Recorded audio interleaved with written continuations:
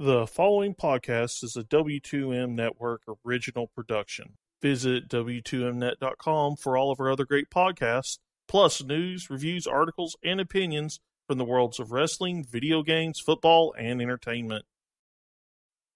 Let's go! What's that?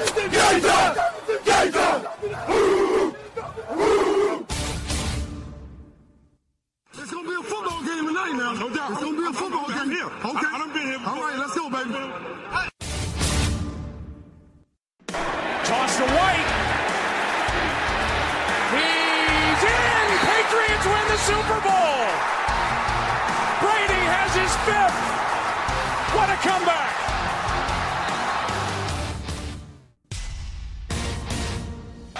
Watson. Touchdown! Hunter Renfrow. Little man makes another enormous play. 1 second remaining. Ladies and gentlemen, football to the max. Your host, Sean Garmer, Gary Vaughn, and Randy Isbell. Hello and welcome to another Football to the Max, and the first one where we talk about regular season football on this show. Now, I will say this, of course, Erik and I are both here. I'm having to, with the calm before the storm right now, Erik's going to get hit a lot less harder than I am. But I'm having to sort of move out of my apartment and go to a family member's apartment further into Miami. And thankfully for Erik, once it hits him, it looks like it's going to drop down a lot. So it won't be too big of a deal, but it's still a hurricane. So you got to be careful, because things can always happen. But unless for some reason things kind of clear up, it's probably very slim that we do a show on Monday night because the hurricane is supposed to still be, it's supposed to basically do this like thing where it just kind of sits there for a long time, and it's going to take up basically all of Sunday and well into Monday, and if the destruction is as bad as they say it's going to be, there's probably not going to be any like, oh, let's go back down to Homestead and see how everything is, and it's like power's probably going to be out and stuff like that. And I mean, if for some reason like power comes back up and everything's okay with Erik, because I think that's about when it's going to be hitting for him is Monday. Mm-hmm. Yeah, I'm just going to say that we might, maybe, depending on how things go, how everything goes with how the hurricane hits, maybe Tuesday night or something like that, we can come in and kind of, even though it'll be late, we can just do the show anyway. You guys listen, then you do. If you don't, you don't. But just to kind of be able to get that week one out there. But yeah, it's very, very unlikely you'll hear from us Monday night, Tuesday morning after that Monday night game, after the 2 Monday night games. So it'll probably be more like Tuesday night, Wednesday morning, as long as everything's okay. If not, it may not be until Thursday night, and we'll just have to figure out something. I don't know, maybe do 2 shows that night or something. But anyway, now that we've gotten our weather advisory out of here, Erik, it was nice to have regular season football to now be able to discuss on this show. Not just regular season football, but a hell of an opening game. Yeah. Now, I have to be cautious because there's a little history behind this, but I'm optimistic. Yeah, certainly. There's some history of, when the Patriots came a few years ago, they got whooped by the Chiefs. They came in the next week and they whooped that team and kind of went on to be in the Patriots. Again, look, the Patriots also lost early last year too. So, Mm-hmm. and they escaped almost losing to Arizona and all that stuff. So, this isn't uncommon where the Patriots perhaps struggle to start a season. None doesn't happen all the time, but this one was a special case, and we'll get into it why. Obviously, the injuries to Julian Edelman and really, it felt like earlier in the day they just suddenly announced that Malcolm Mitchell was also going on season-ending IR.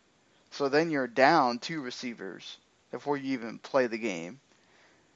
And later in this game, you find out more information. You get another injury. So, and then they get a big injury on defense. So, those are things we'll kind of come in here to talk about. But a lot of people had questions about, Alex Smith, is he going to feel that pressure from Patrick Mahomes? We have a Chiefs fan, Robert Taylor, who's part of our website staff. He was all up on Mahomes. He was wanting him to start pretty much immediately, and when things were not going that great for Kansas City within that first half, first quarter or so, he was already calling Mahomes in, Mahomes in, Mm-hmm. and it's interesting that, you think maybe that's what's happening, but no. And then a lot of people had questions about Kareem Hunt. Can he come in and give you what you had with Spencer Ware, and you don't need a Charkandrick West or they already released CJ Spiller again, to kind of be a second guy? Well, both of those questions were answered here.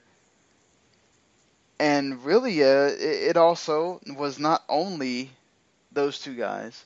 It was Tyreek Hill. It was some of that offense, but the defense stepped up big time in various spots for Kansas City, and that was a problem for New England because their defense, which had been the number one scoring defense last season, did not step it up here at all. But the Patriots kind of took an early lead.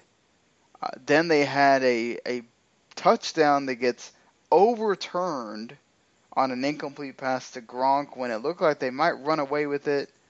Gillislee is right there on a 4th and 1. He doesn't get it. Turnover on downs.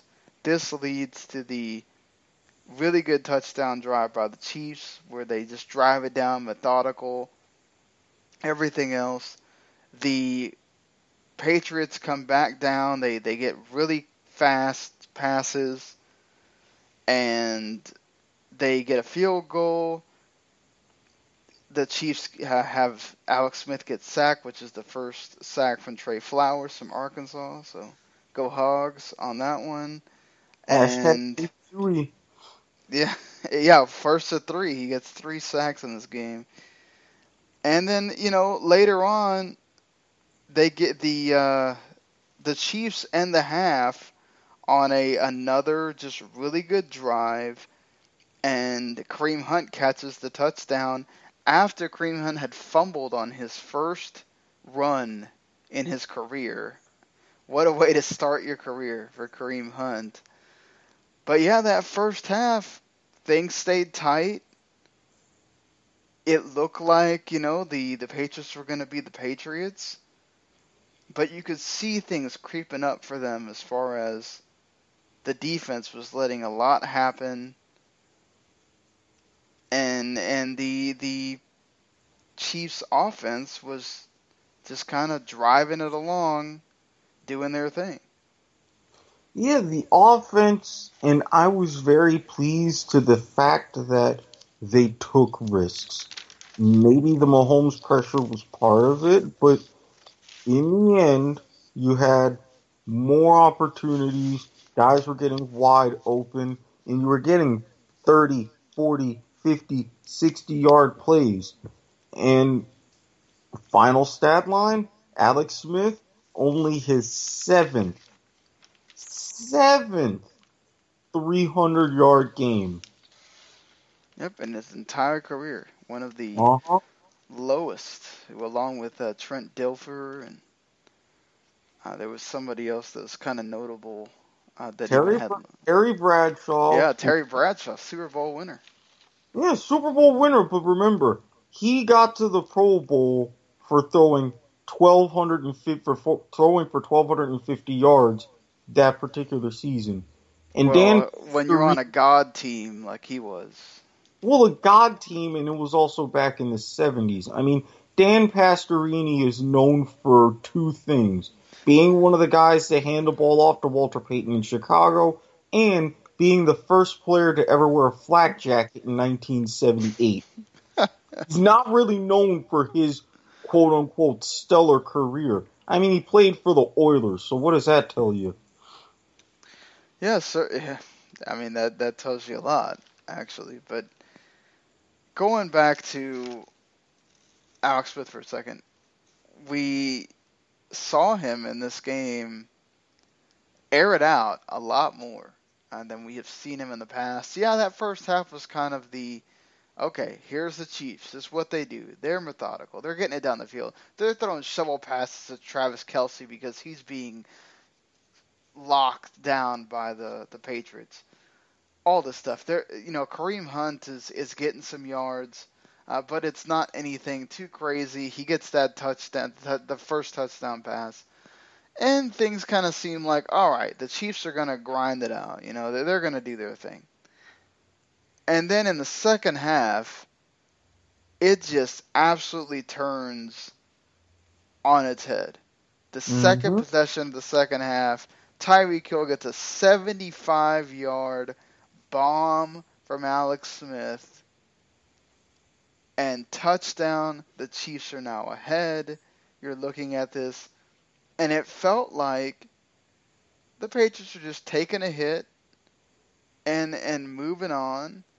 They do suffer the Dont'a Hightower injury, which I think really impacted them as far as a lot of talk was made about, okay, the Patriots, they lost a lot of guys that they used to rely on to be the leaders, to be everything else. Dont'a Hightower is a guy that has injury history.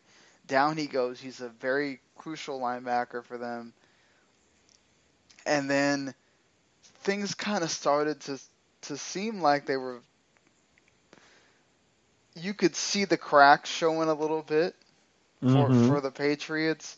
But they kept on. They kept on doing their thing. Tom Brady's still getting them down the field.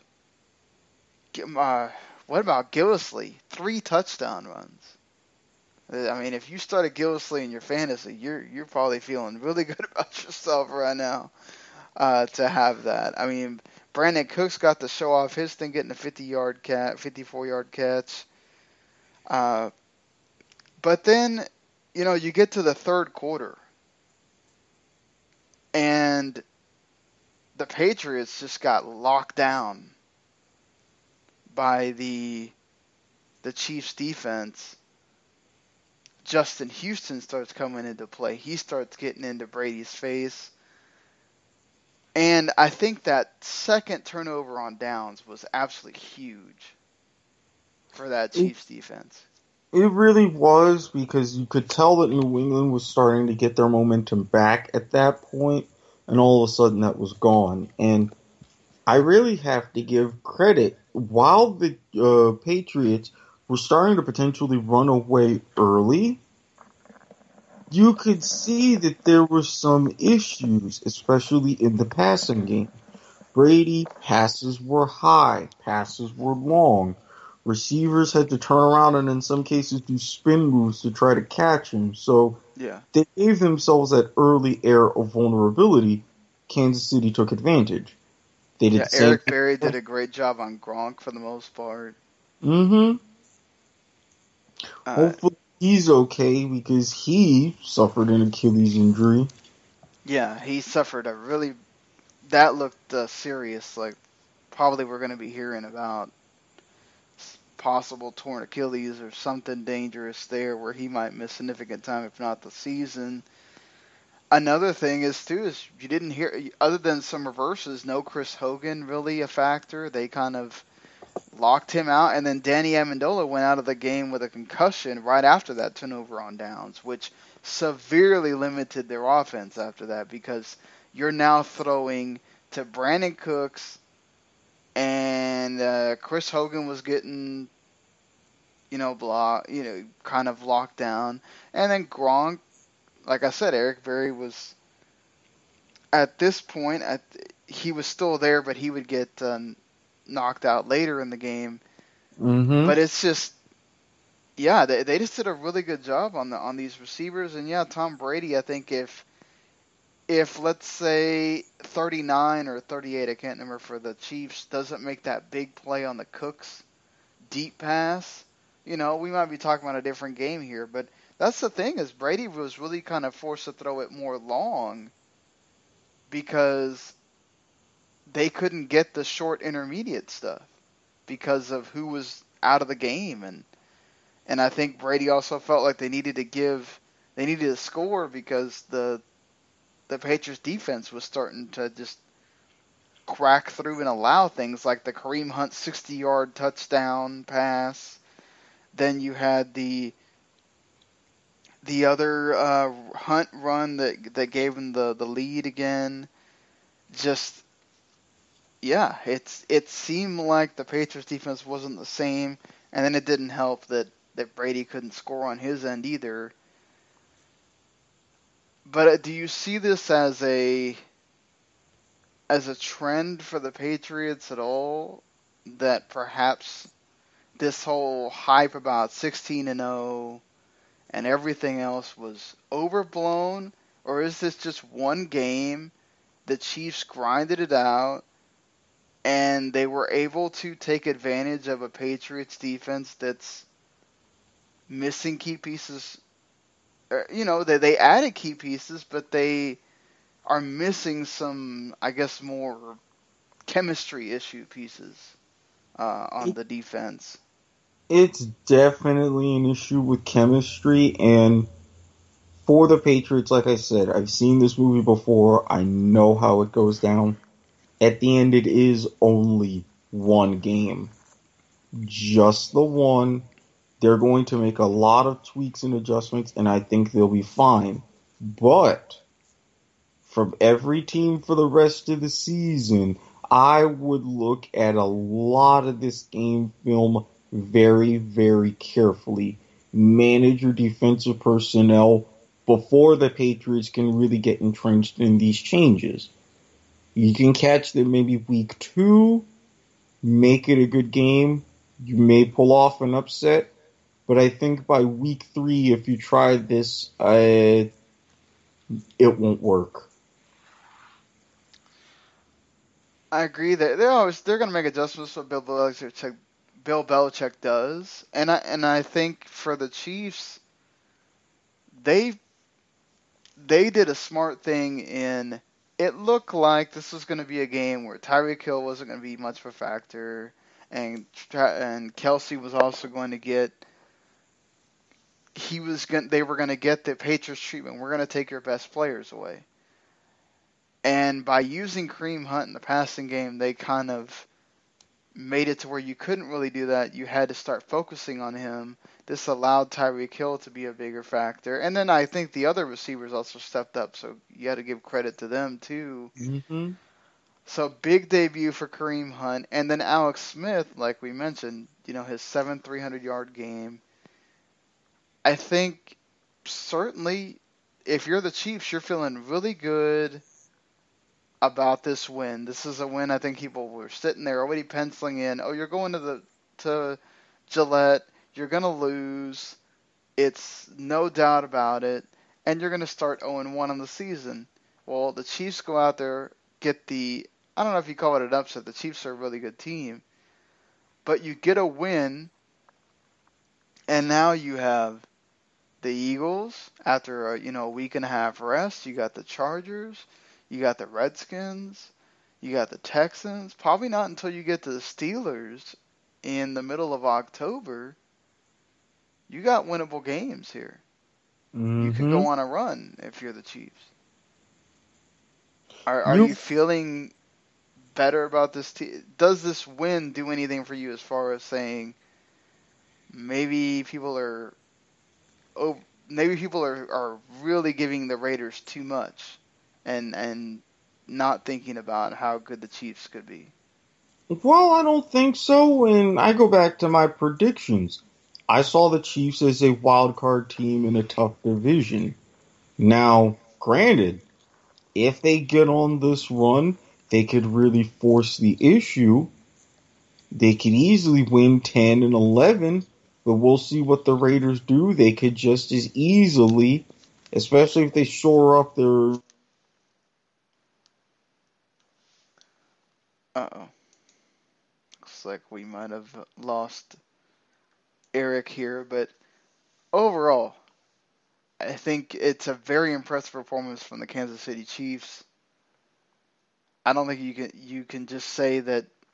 I don't think anybody expected Kareem Hunt to do what he did on this night that quickly, especially after, again, starting with that fumble. But credit to him, he sucked it up, and he came out there and just performed after that.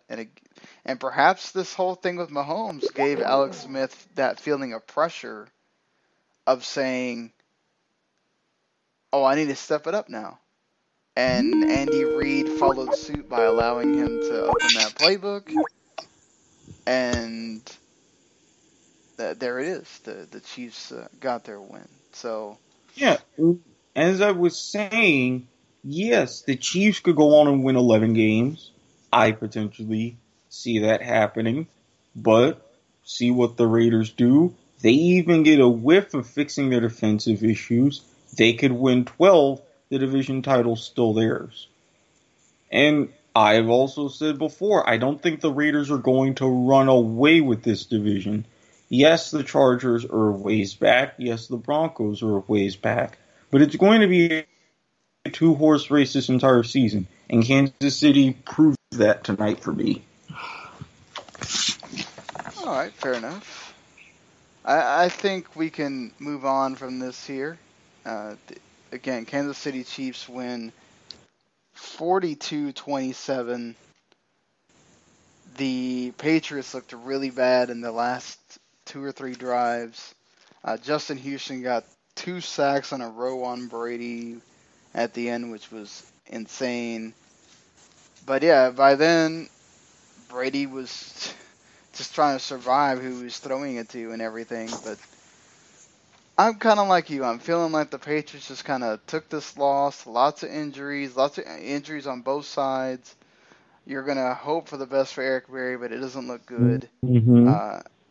Amendola getting concussion is not good. Dont'a Hightower didn't look good either. And he's a guy that's always injured. So for the Patriots, it's like, oh, man, how many more times with this guy? But let's move on. Let's talk about... now, I want to point this out that on Tuesday, we recorded Tuesday night, the idea for the Miami Dolphins and Tampa Bay Bucks game at that point was that they were going to relocate it. Then the word came down pretty much after we did the podcast or the next morning that they officially went back to the original idea of saying, no, these guys are just going to play that game week 11, and there is no week 1 game for the Dolphins and Bucks. So they will officially start playing in week 2. Do you like this decision more or less? I mean, obviously the NFL's angle was let them be with their families kind of thing, but a lot of the players were saying they wanted to play the game, and they would have much rather had it relocated.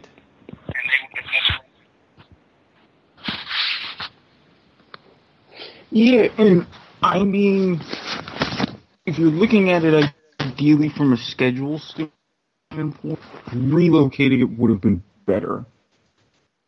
But the issuers were able to get back. You're cutting out a lot here. So, hang on. Right. So yeah, I agree with you that I think relocating would have been better for the schedule, so you can still have your bye week. You're still Better? Well, now I could hear you, yeah. Okay, but there was never really a good option.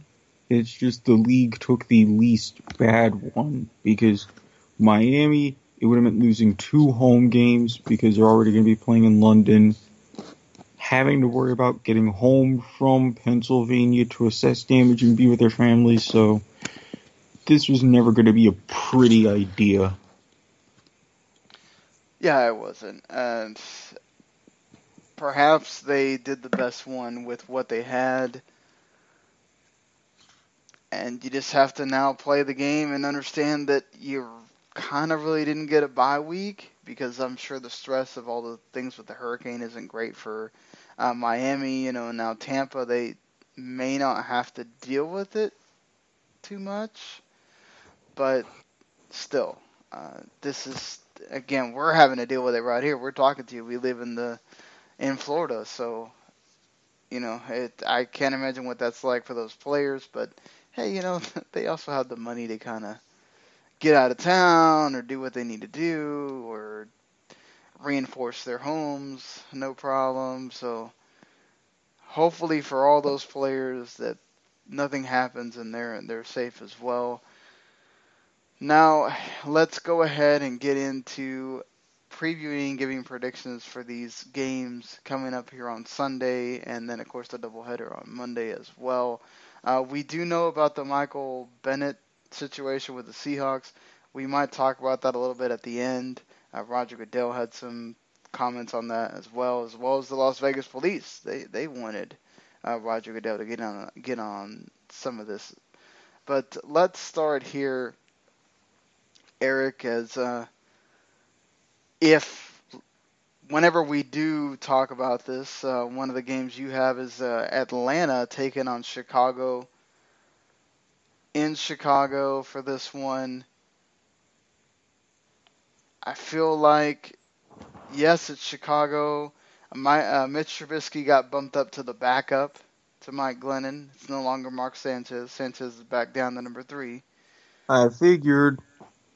But you've got an Atlanta that I think really is going to be motivated to want to show that we are over this loss in the Super Bowl. We're ready to go. We're ready to get back there. I think Julio Jones was talking about you don't want to mess with a brotherhood that's been through a terrible loss. Considering what's been going on with natural disasters, perhaps that's not the best choice of words, but it is what it is. Same man who is talking about a 2,000-yard season. Forget it. If there's a person that could do it, Julio Jones, right? I mean, Megatron came close, and he was Megatron. Think about that. True, but I mean, Julio Jones is one of the best receivers in the entire league. I mean, he's at least top 3. Yeah, So, and even then, he's only come within maybe a whiff. So, no. every year's different, though. Every year's Okay, different. and I've seen Megatron. I've seen Randy Moss. The 2,000-yard receiver is not a new idea, but it hasn't happened for a reason. Oh, I agree with you that it's probably not going to happen. I'm just saying, what if it did? Now for the, what do you see happening here? I feel like obviously you're not in the dome at Mercedes for Atlanta. You're in Soldier Field for Chicago. I mean, Mike Glennon is not a great quarterback. He's a serviceable quarterback. He's an average quarterback. Atlanta's defense got better as the year went on, and I think they need to show as well that defense is here and is going to create problems. So that's here. Do you see this as maybe a blowout for Atlanta with all the motivation that's there for them, or do you think this is going to be close? Motivation aside, Atlanta's dealt with Mike Glennon before from his time in Tampa Bay. They're going to take it. It's not going to be pretty. I don't see a lot out of Chicago, what they can focus on, especially who Glennon can throw to. Atlanta will have very little trouble with this one. But don't get comfortable because it's not going to solve a lot of Atlanta's psychological problems. Yeah, I wouldn't be surprised if Atlanta wins by at least 10 points. Against Chicago's defense, we've seen it get better. Could they create some problems for Matt Ryan and company? Sure. But by the time you're able to do that, how many points will Atlanta have scored on you where that may not matter so much? And I think that's going to be the issue. I don't know that Chicago has the firepower to even dream about keeping up with them. They're going to have to somehow get Atlanta into a grinded out game. And even then, if you want to put the ball on the ground, you got Devontae Freeman and Tevin Coleman. That's not two guys you want just running it on you either. So we both have Atlanta here. Now we have this interesting AFC East matchup between the presumptive two bottom feeders, the New York Jets visiting Buffalo to take on the Bills. Tyrod Taylor out of concussion protocol. He is going to start. Josh McCown, the starter for the Jets. Do you see this as perhaps one of these 13-9 games or something like that, Yeah, where it's like a war of attrition? it would be total poetic justice if it ends up in a tie. Oh God, please don't say that. I gotta watch this game. Hey, be prepared and be inebriated because it ain't gonna be fun to watch sober. Probably not. I feel bad for our friend Randy. He has to watch this game. May not be that entertaining, but the Jets' defensive front, it's still formidable even without Sheldon Richardson. Could they shut down? Maybe not shut him down, but could they control LaShawn McCoy? It seems like Buffalo basically got rid of everybody behind him. Mm-hmm. So it's McCoy or bust at this point. And Tyrod Taylor obviously missing some receivers. Yes, like just about all of them. And the whole idea of the coach coming out and saying that they'll play LaShawn McCoy every snap if they have to, yeah, well, be careful what you wish for. Do you feel like Jermaine Kearse is going to be a factor here as a veteran guy that Josh McCown could probably lean on with a lot of these younger guys that he's having to throw to? Oh, yeah. He'll be a very big factor, and it'll help with a lot of intermediate routes. But you're still dealing with Josh McCown here. Ugh. Yeah, that's going to be a situation. I'm trying to give the Jets a benefit of the doubt here of saying that this might be close. I just feel like with these two teams, you don't know what you're going to get out of Tyrod coming out of the concussion protocol with the less weapons that he has now. We haven't really seen Josh McCown all preseason at all to know what he's going to be like. And we saw Hackenberg, and he was awful for the most part. And we saw Bryce Petty have that one incredible comeback game, but he's still kind of coming off that injury.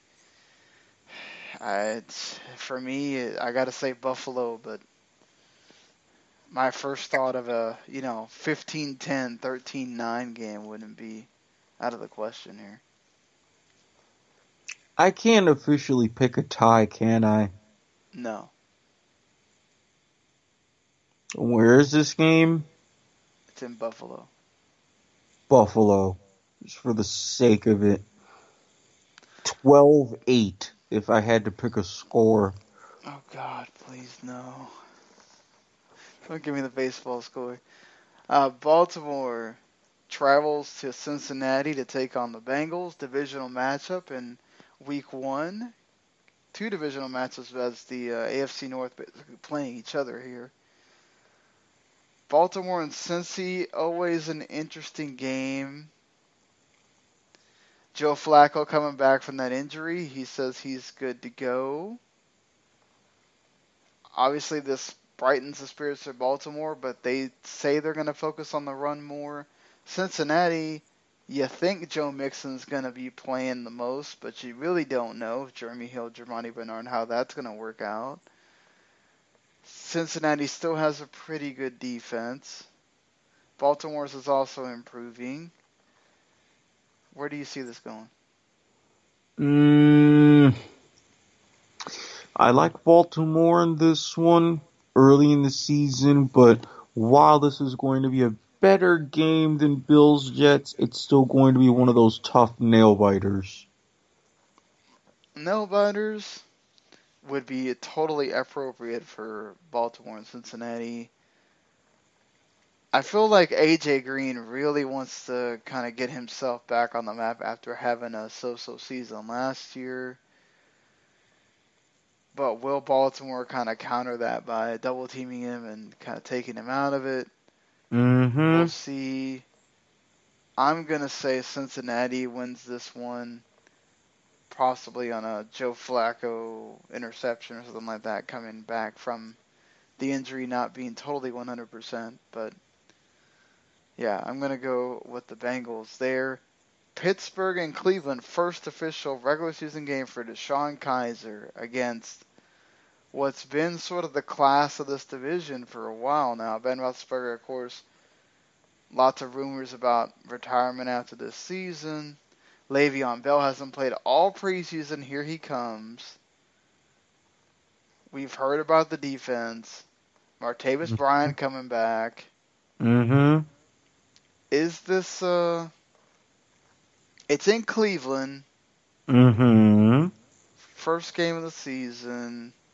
Is this a blowout for the Steelers, or do you think that Cleveland shows some fight and maybe it's a little bit closer? Because that's kind of what it seems like we get with Pittsburgh and Cleveland. It's either it's a big blowout or it's a close game, or Cleveland comes back and makes something out of it.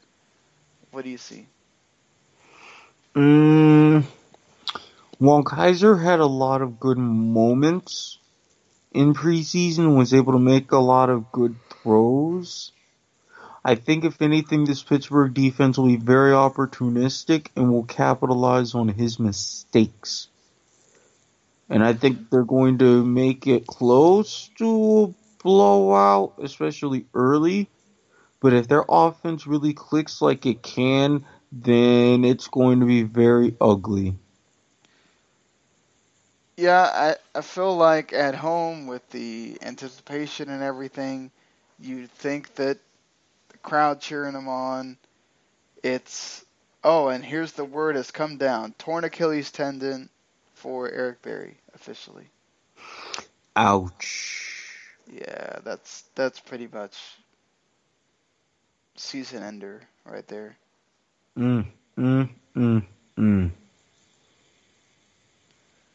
Not good. Not good for him. And it sucks. You know, Eric Berry coming back from the cancer and everything, had a heck of a year last year. Again, he was doing a phenomenal job on Gronk for the most part in that game, and then injured. Ugh. Just kind of heartbreaking, honestly. Especially for someone like Eric Berry, who's already had a whole bunch of health issues and things throughout his career. Yeah, exactly. It's just another thing that kind of set him back. Hopefully he comes back from this strong. I feel like Pittsburgh's winning here. You also have a lot of, between Martavis Bryant and Le'Veon Bell coming back, adding so many weapons for Ben Roethlisberger. If anything is going to keep him on the up and up of perhaps doing anything past this year, it's knowing how great the offense is going to be.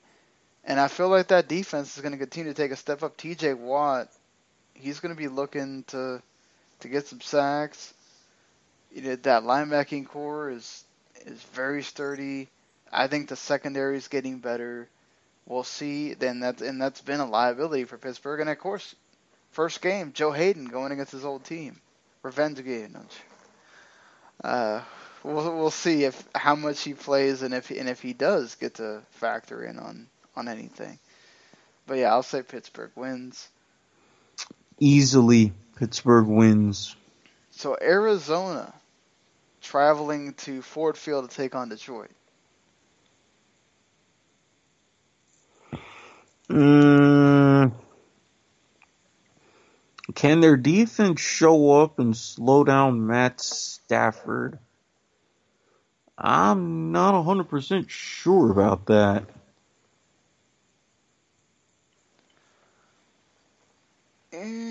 I feel like Arizona's defense with Honey Badger being back, and you got another year of Chandler Jones. The people are the talk is that Arizona again is supposed to be one of these teams, and I would go back to their defense and saying I trust their defense more than the Lions' defense. I really would as well. But with the Lions defense, it's someone who's much easier to contain in Carson Palmer because let's face it, yes, he can still have a great year. Yes, I'm calling for him to have a great year. But if you get him early, you can rattle him much more easily. And then what? Not to mention outside of David Johnson and Larry Fitzgerald, okay, and to an extent John Brown, but you see Arizona very limited as far as what weapons they can offer. Yeah, but I feel like Arizona's defense with who they have in the secondary can sort of limit Golden Tate, Marvin Jones. I think it depends on what's really going to happen here for the Lions is we saw last year, kind of in the second half of last year, they sort of went for more ball control, right? Mm-hmm. They started running the ball more. Abdullah's injury-free. He's coming in. You still got Theo Riddick, who can kind of be your scat back if you need him to. If Abdullah can run well, and we've seen even like Golden Tate go back there and do some runs and stuff. If they can get that running game going, I think that creates a bigger issue for Arizona. Whereas in the past, perhaps the Lions are used to being down, so Stafford has to do the come from behind, which he's done very well. He has like a big record for that. I don't know. I feel like Arizona understands, especially Carson Palmer, Larry Fitzgerald. They understand that this is no joke. This is that year. They have to prove themselves, or you might see both of them on the retirement road. And there's a lot at stake, I feel, for them as far as making sure you come into Detroit, which is not always easy to go into an away game on the first week and win. But I'm going to say Arizona does it. They get the win. Yeah, I got to pick Arizona here too, but this could potentially just be another one of those close ones. Yeah, it could wind up being a close game with not a lot of points. It could wind up being a close game with a ton of points. Mm-hmm. So, lots going on here for these guys. I forgot to mention that another thing to add to Cleveland's woes is high ankle sprain now for Myles Garrett, first round pick, number 1 pick. So he's going to be out. And also Calvin Pryor got into it with a teammate, and he's probably going to be released now after getting him from the Jets in the offseason. So then you have Jabril Peppers and Derek Kindred starting there in your defensive backfield. Not good, right? Mm-mm. Not at all. Yeah, I feel like Myles Garrett is a huge loss for them. He's the one guy that's going to really put pressure on it for Roethlisberger, so that just really kind of makes me feel good Yeah, about taking the Steelers right now. he was already quickly becoming the anchor of that defensive line, and this, especially with the kind of offensive line that the Steelers have built, Big Ben's going to have some nice clean pockets to work out of. So, any feelings on Vontaze Burfict getting a 3-year contract extension with the Bengals? Bengals are going to Bengal. $38.68 million is what pays out from the extension, a $3.3 million signing bonus, and he also gets $7 million this season. Obviously, Vontaze Burfict, he has a history of problems with the league as far as hits and everything else. He gets a 3-game suspension where he won't play for the first 3 games. He can't come back until he plays the Browns in week 4. But he's still a significant player for them, right? When Burfict is on the field, the Bengals are 10-10, and when they don't have Burfict on the field, they're 3-8. So do you think this motivates him to play even better this season, or? I mean, I would hope so, because it's not even so much a style of play, it's his temper and maturity. You know, one wrong move, one false step here, the next thing you know, you get called for a flag and you wound up costing your team. I get it because it's Cincinnati and maybe he'll do better, but getting more of the same would not surprise me. Well, let's move on to Oakland, traveling into Tennessee to take on the Titans. The Raiders did get some good news here as Sebastian Janikowski took a pay cut from $4 million to $3 million to stay with the Raiders as their kicker. They had already had Mike Nugent, Josh Lambo, and Marshall Cohen there to possibly be his replacement, but they figured out right before this game.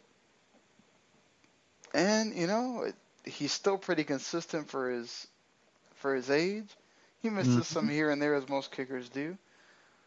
But perhaps kicking might be a big factor here for this game, as we know both offenses can score. Tennessee has a bit of a better defense, though, than Oakland. Is that something you're saying Tennessee at home maybe can help them get the win, or are you giving it to Oakland because they're supposed to be one of the favorites to do a lot this year? Favorite aside, bias aside, I am giving it to Oakland because I think that they can do a little bit better with the defensive weapons that they have. But I'll still keep an eye out on Tennessee. They're going to take an L, but it's just one of those teams that's going to be very pesty as the season progresses. Yeah, Tennessee Titans, their offensive line, especially with Jack Conklin having a heck of a season last year, was really helping out. I think they were getting some injuries, so it was starting to affect Mariota, and then, of course, he got hurt and everything else. Mm-hmm. But I feel like the Tennessee Titans offensive line doesn't get a lot of credit for being actually good. Now, obviously, the Oakland Raiders, one of the best ones in the entire league, if not number 2 or tied for number 1 with the Cowboys there. Mm-hmm. I think you're looking at that defense, though, and you're saying, okay, Titans have guys that can rush the passer. So does Oakland.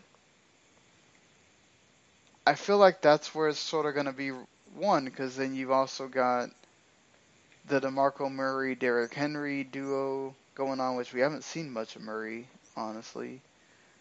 And then you've got Oakland with Marshawn Lynch. This is his first game to show people that he's still got it, and Tennessee might bottle him up. And then it's up to Derek Carr to kind of start finding those receivers.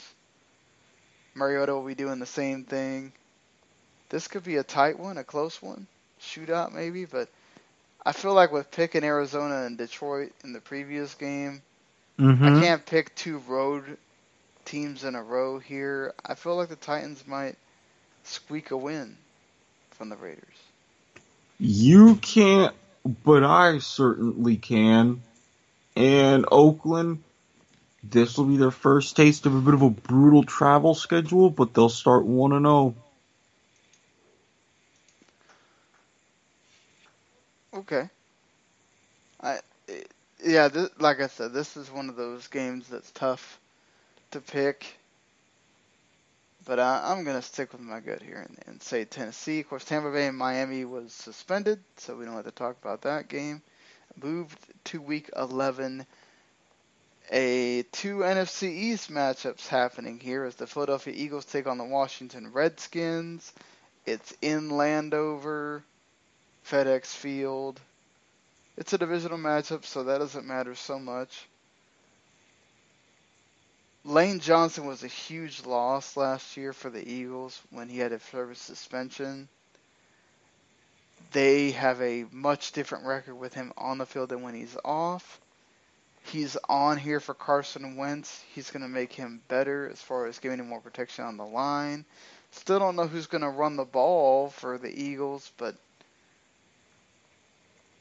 I feel like that defense might be the thing that wins the Eagles a game here against Washington. We've seen Michael Kendricks be fantastic in the preseason. We've seen, of course, that front four get after it. I don't expect anything different here. I think the Eagles win in a close one. Yeah, so do I. I mean, Washington, for the good that they got in getting in Terrell Pryor, Kirk Cousins, another year where he's betting on himself. There's a part of me that doesn't wish for failure, but then there's a part of me that's almost anticipating it, or at least a big drop-off.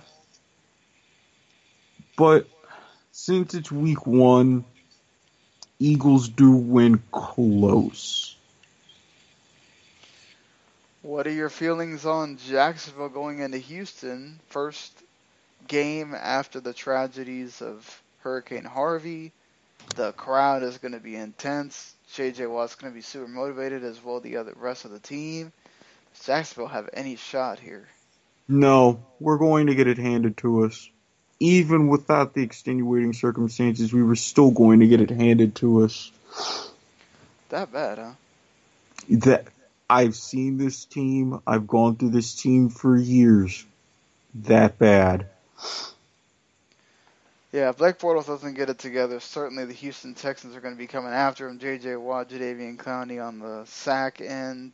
And then they've got a good defensive core to stop pretty much the two Allens and everyone else.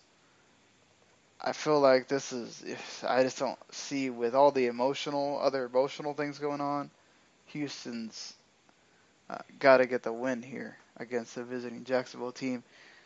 In a game that might be rather ugly. Indianapolis Colts taking Los Angeles Rams. It's at home in L.A. Colts are starting Scott Tolzien. I feel like with the Rams committing to Todd Gurley and running, Jared Goff doesn't have to do a whole lot. They are trying. They did get Sammy Watkins, and they are trying to avoid running a high school offense like they really did last year. Yeah, he's got some weapons now, too. Yeah. I worry about Scott Tolzien being able to complete passes, period. Again, this is another one of those situations where if I could root for a tie, I would. Tolzien has quarterbacked a tie game before, so it has happened. Ugh. Yeah, it's all possible that this is another one of those that winds up like 12-9 or something like that, or some scoring. If you're lucky, this may be 10-6, it may be 20-6. But I think just by the not quite slimmest of margins, I do think the Rams take it, though. They don't have to wait on a quarterback, and they're improving their offense. For the Colts, it's a countdown until Halloween where you can maybe consider Andrew Luck coming back. Yeah, it seems like the more they talk about it, he's going to be gone for at least a month. Which is not good for the Colts, but what are you going to do? You got to protect him. Mm-hmm. Let's go with San Francisco hosting their first game of the regular season against Carolina. Carolina has a lot to prove after kind of hitting that bottom barrel after getting to the Super Bowl. San Francisco now with Kyle Shanahan as the coach. Brian Hoyer is your quarterback. Oh boy, what an example there. And yeah, San Francisco has a decent defense still, but Christian McCaffrey, Cam Newton, I feel like if the Panthers don't come in and steamroll the team, 49ers fans should kind of consider themselves lucky at that point. Very. Remember, I will say San Francisco does have some good skill positions. Pierre Garçon has looked good. We've had, between Breda and Carlos Hyde, they've looked good. It's just bringing that together. not to mention, and I can't believe I have to utter this, are you going to see the same Brian Hoyer that you saw in Cleveland? God, that feels so weird to say.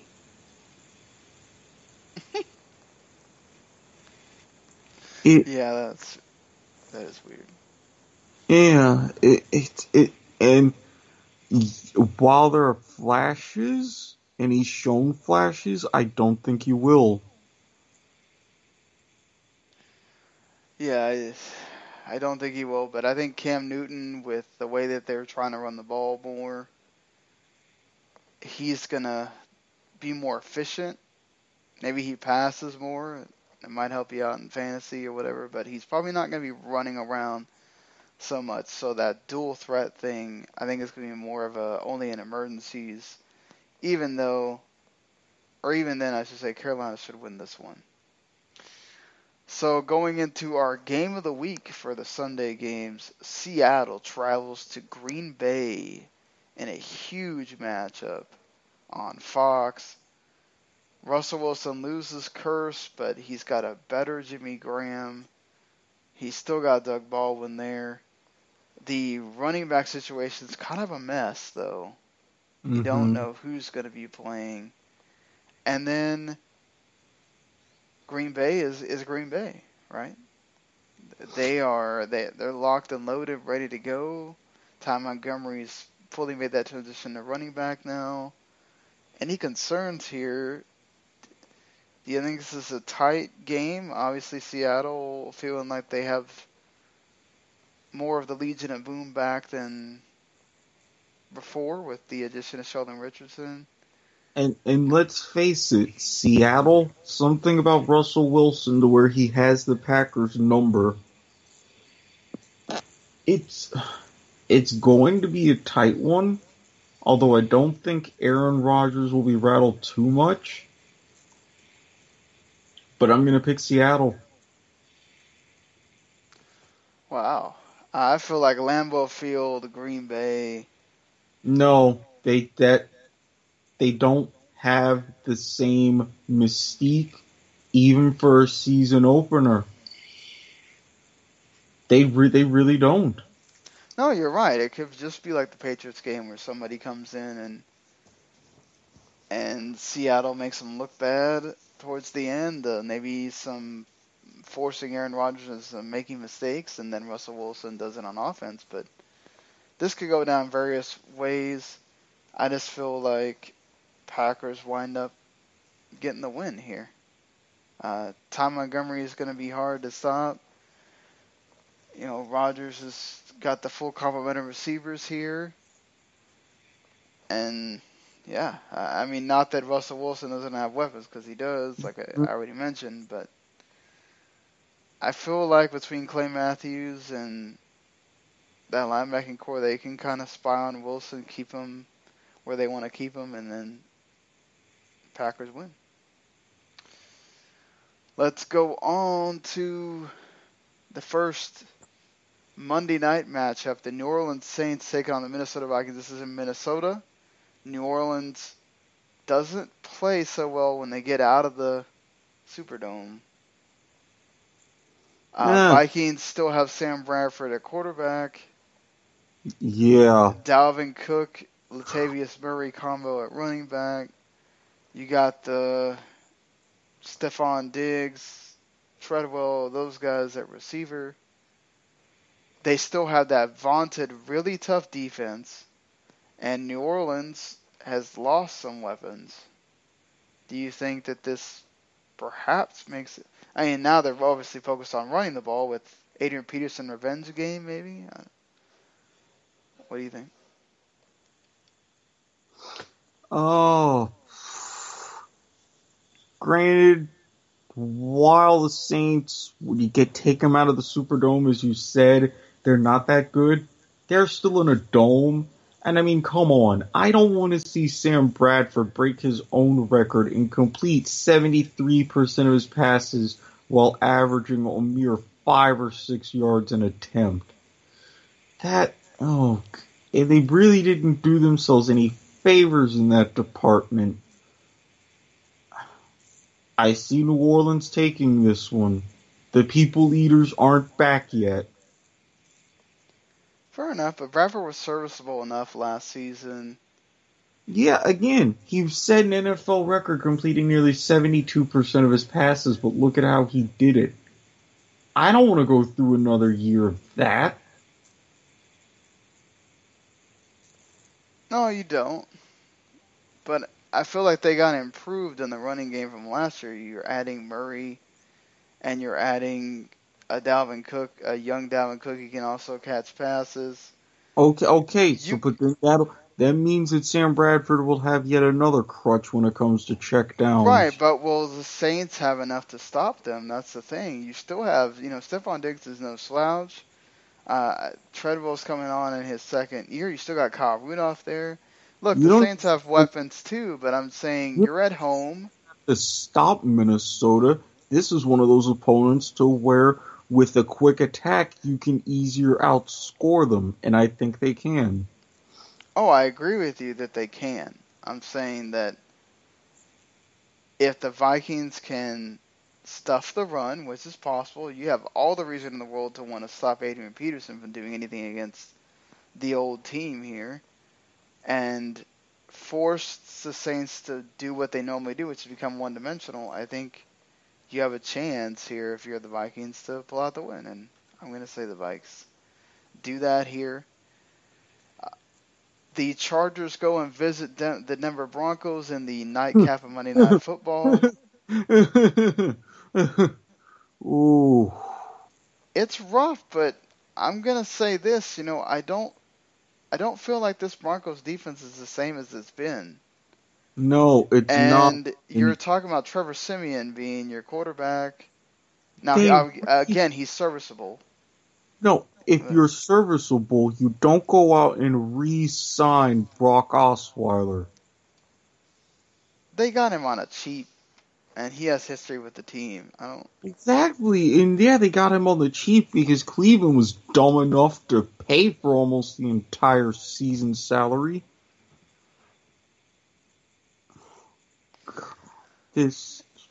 Well, hey, look, the Browns are the ones having to pay him most of that salaries.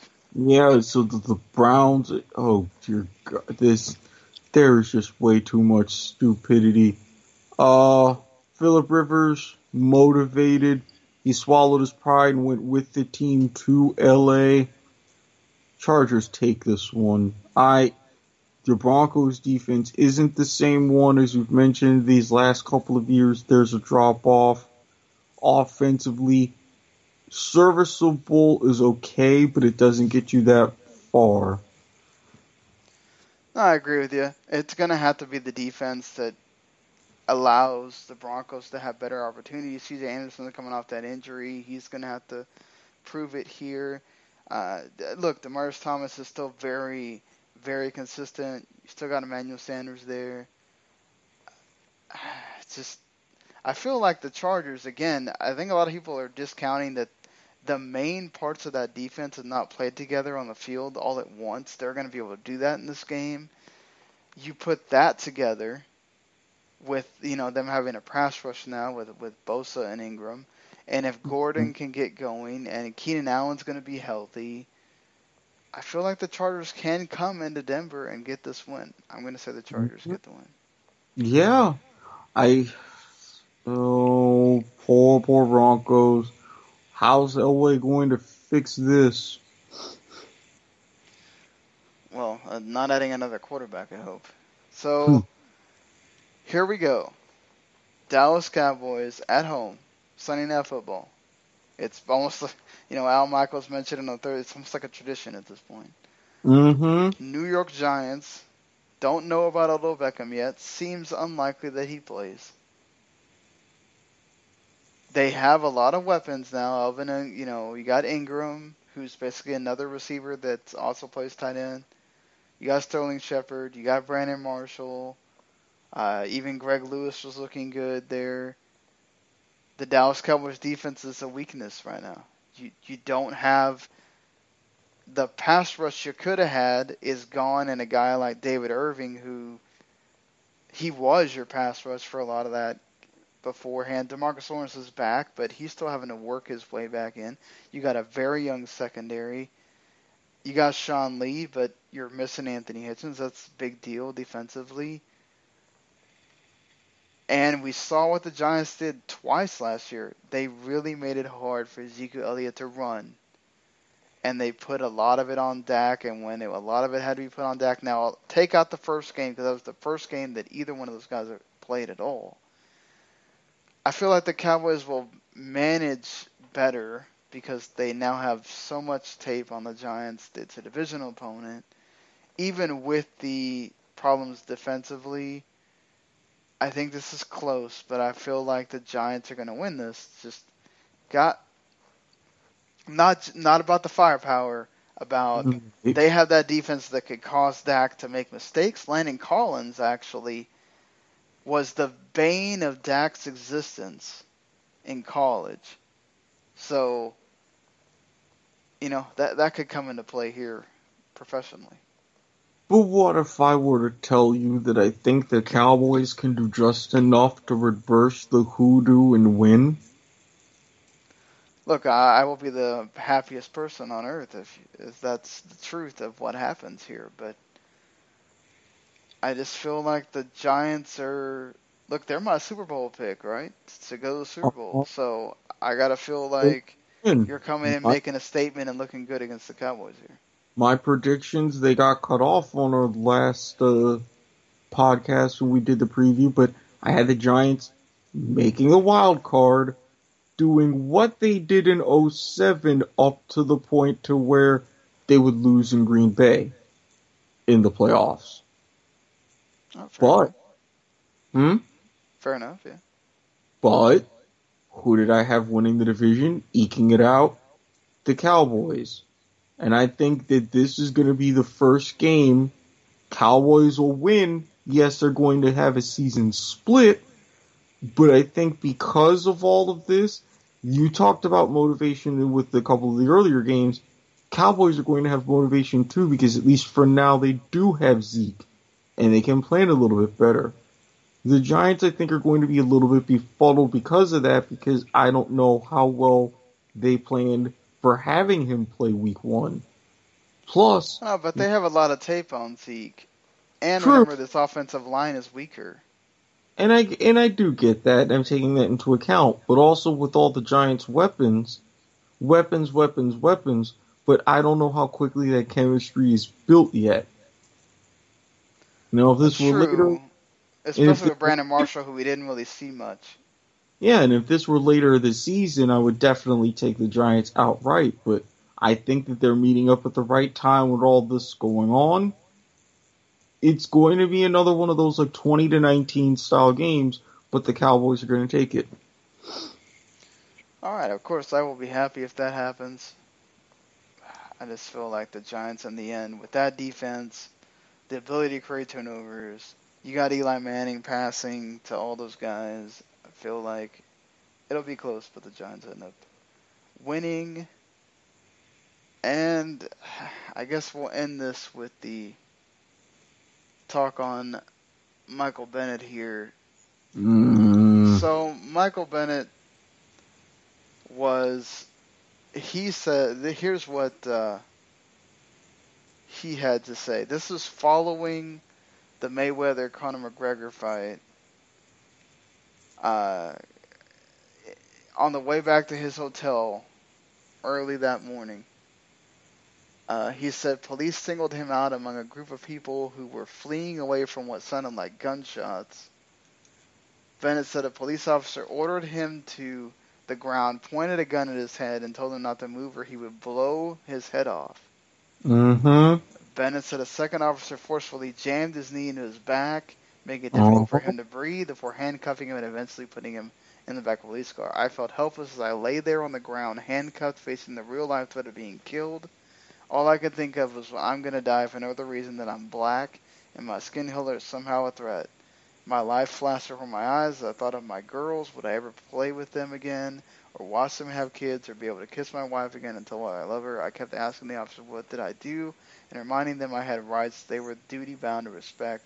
The officers ignored my pleas and instead told me to shut up, and then took me to the back of a nearby police car, where I sat for what felt like an eternity until they apparently realized I was not a thug, common criminal, or ordinary black man, but Michael Bennett, a famous professional football player. Bennett was not arrested or charged in the matter. Yeah, I don't think it doesn't end there either. Later, they went to a nightclub. Bennett was in an officer's view. He quickly ran out of the south doors, jumped over a wall onto Flamingo Road, east of Las Vegas Boulevard. Due to Bennett's actions and the information the officers had at the time, they believed Bennett may have been involved in the shooting, and they gave chase. So that's how that sort of happened. Now, the Las Vegas Police Department actually sent Roger Goodell a letter saying that they wanted him to investigate Bennett for possible, basically just saying things that they felt were unfair or unjust, or making a big deal out of something. You know, basically the police are trying to protect themselves, trying to say that, look, this didn't happen, and the way that he's saying it, and he's making us look bad. And he wanted Goodell to probe into that, and Goodell said no. He's denying it. Now, I don't know if the Zeke stuff has anything to do with him not wanting to be on the wrong side of something else. But he did defend Michael Bennett, though. Yeah, he defended Michael Bennett, and between the Zeke situation and all of these things going on politically right now, you're right. I think Goodell is just absconding, and I think this would be the right move. Now, I would like to see further evidence of things like any body cameras or any equipment of that nature, because I didn't hear or see any mention of those in any of these stories, so that whole thing is going to be telling in of itself. But I don't know.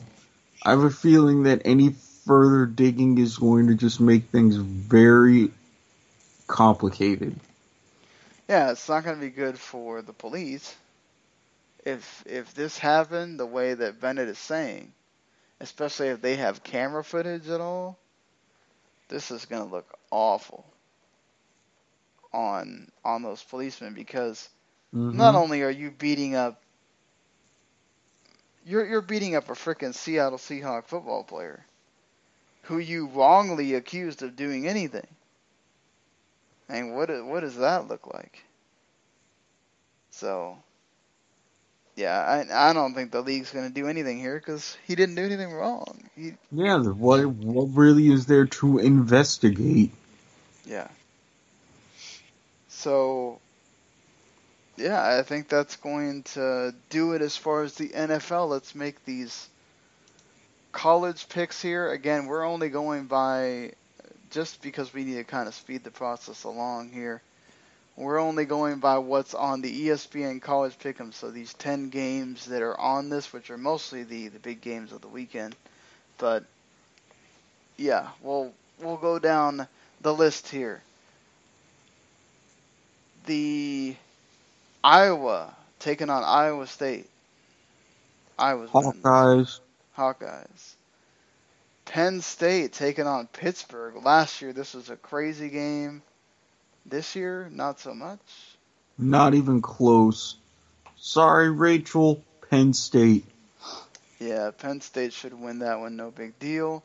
BYU has not looked good. I have to go with Utah on that one. So do I. Hashtag Holy War. Holy War in the moments. Yeah, that's what they call that. I mean, obviously, with our geopolitical climate, they don't use that nickname publicly anymore, but Utah, BYU, that's the nickname. Yeah. Then we have Nebraska. 5 wives would be a bonus in some aspects, so I can't completely knock them. Not really. I don't want to deal with all that. You're going to deal with too much drama, man. Too much drama. Pick the right ones and it'll turn into an episode of Big Love. I've seen how it works. That's why it's called a TV show. So you have Oregon taking on Nebraska.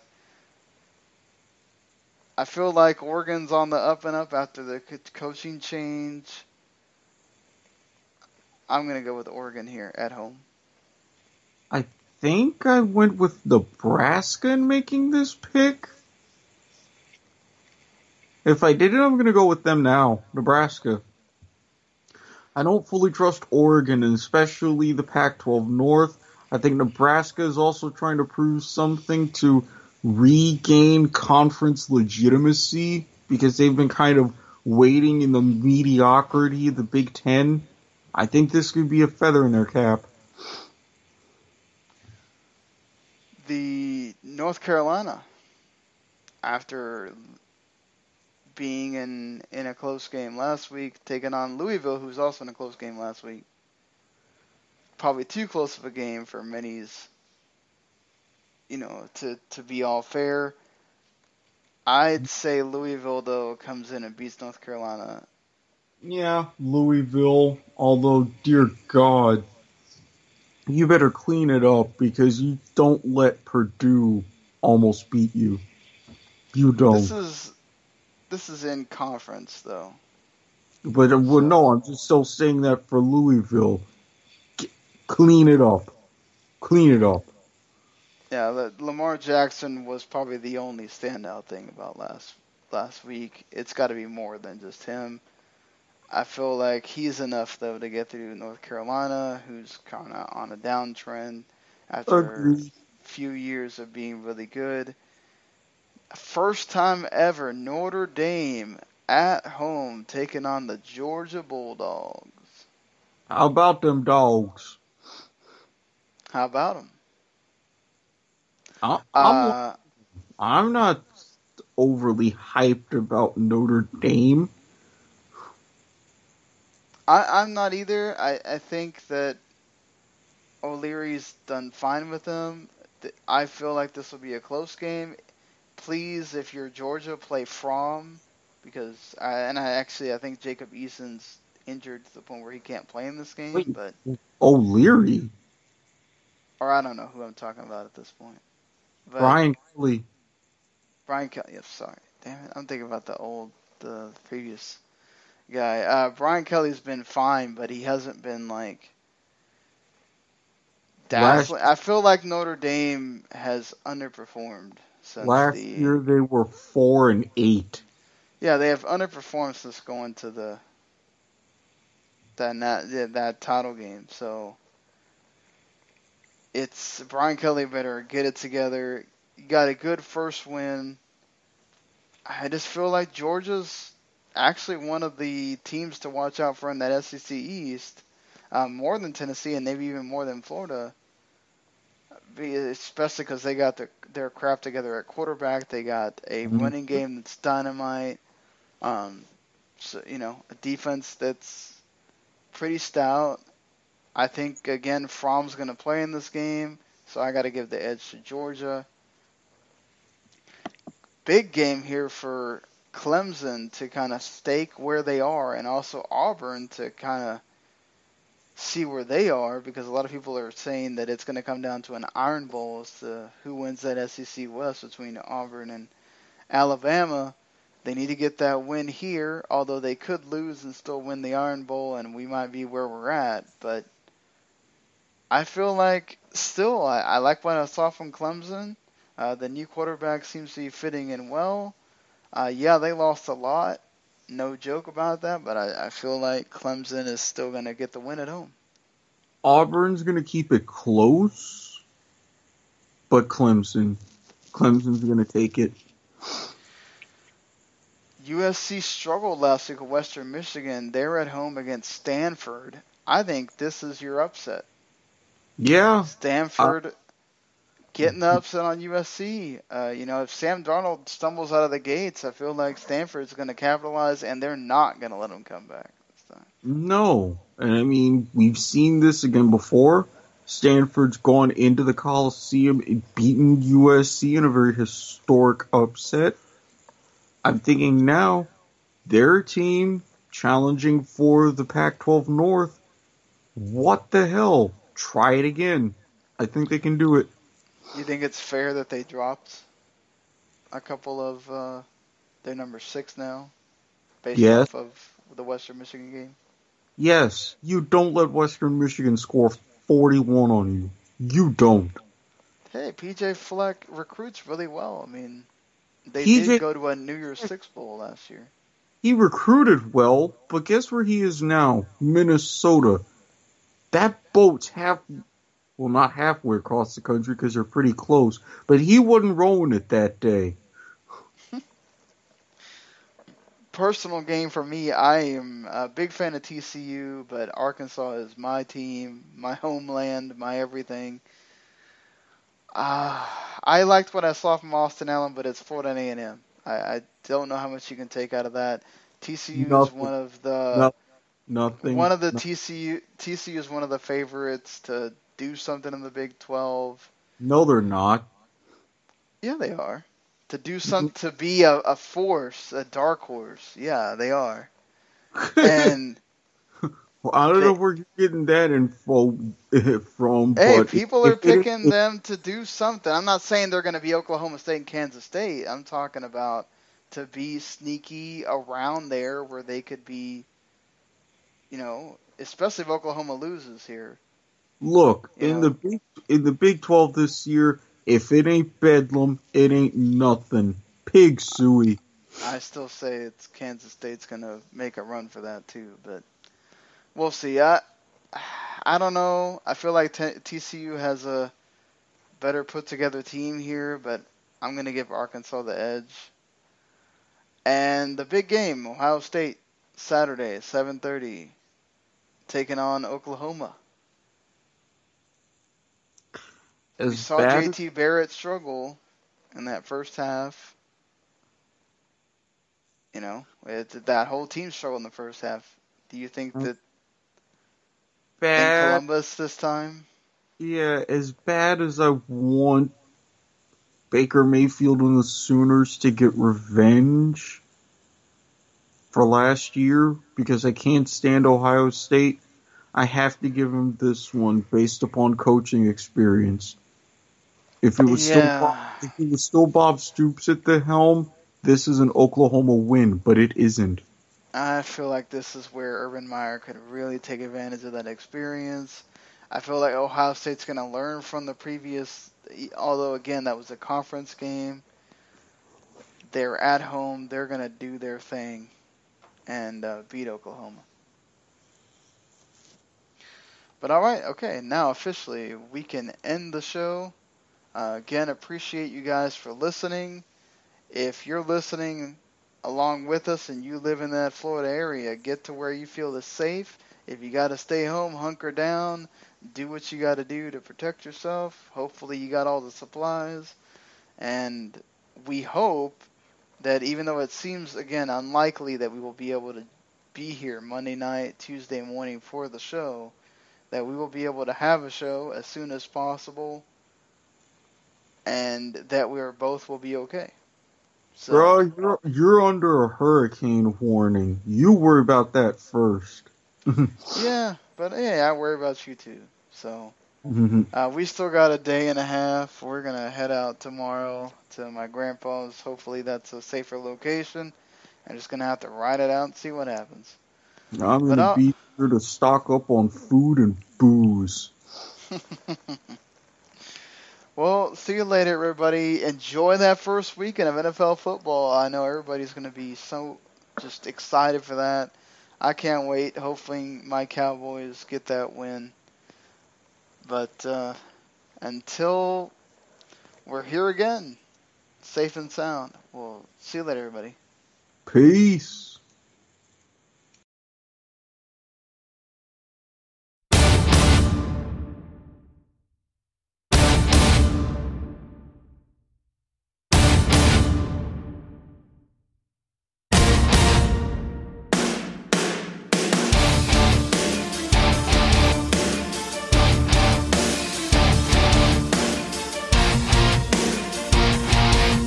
The following podcast is a W2M Network original production. Visit W2Mnet.com for all of our other great podcasts, plus news, reviews, articles, and opinions from the worlds of wrestling, video games, football, and entertainment.